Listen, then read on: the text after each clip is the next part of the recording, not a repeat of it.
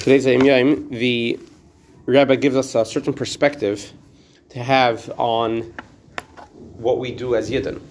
So, for example, the specific example that the Friedrich Rebbe is talking about in this letter or Sikha, I believe it's a letter of the Friedrich Rebbe, is about saying words of davening or learning wherever we go. Concept of Mishnais and Tana Balpeh.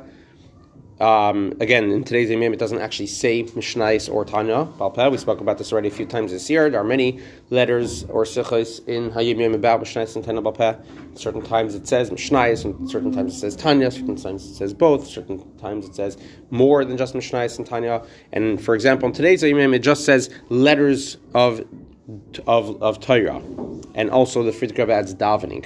And the Friedrich Rebbe writes that it's without a doubt, that wherever we go, everywhere we end up, everywhere we walk, the purpose why we're doing that, the purpose why we're walking there, is in order to purify and refine the earth, where we are, with the letters of learning or the letters of davening, and therefore every single yid is a shliach of Hashem, is a messenger of Hashem, that wherever Hashem makes him end up, he is not free from this holy service, from this holy work which was placed on him.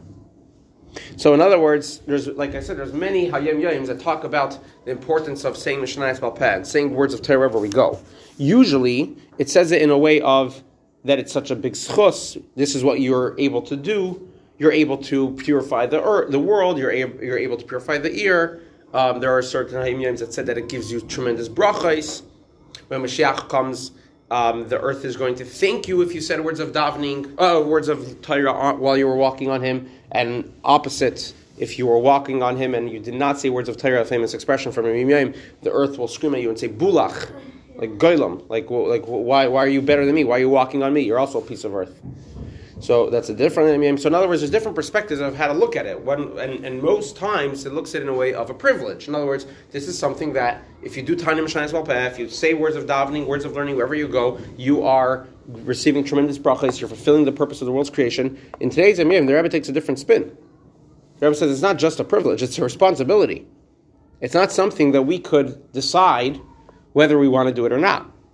This is why we were created. This is why Hashem made this person land in that place, because there's a job for him to do that Hashem has for him to do over there.